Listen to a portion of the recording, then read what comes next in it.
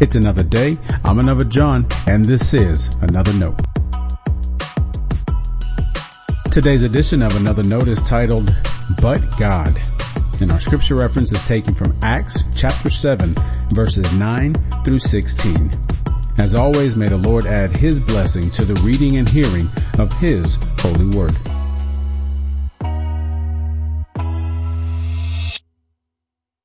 But God. Are you familiar with that phrase? It's foundational to who we are as God's beloved. It's a witness to the power of God. You'll find many verses in Scripture that recite that phrase.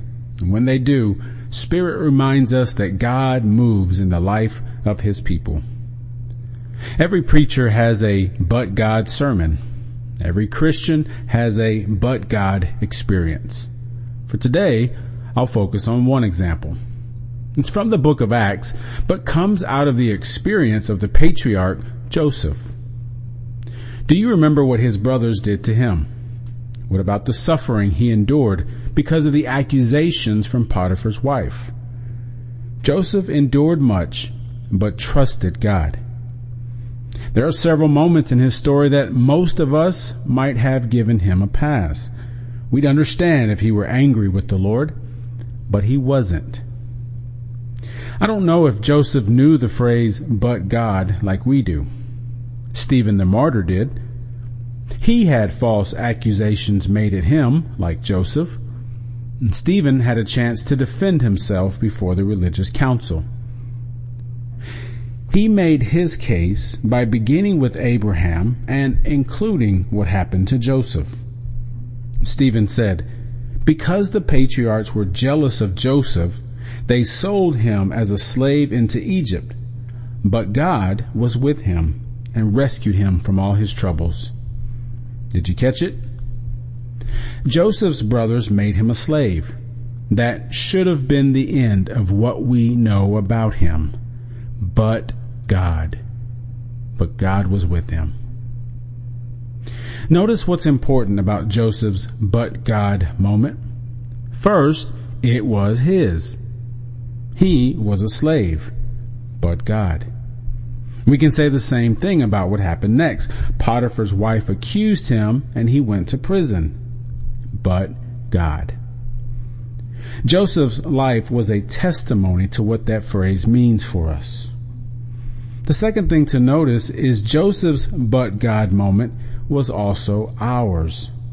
It's a part of Stephen's faith that he shares. And that makes it a part of our faith story as well.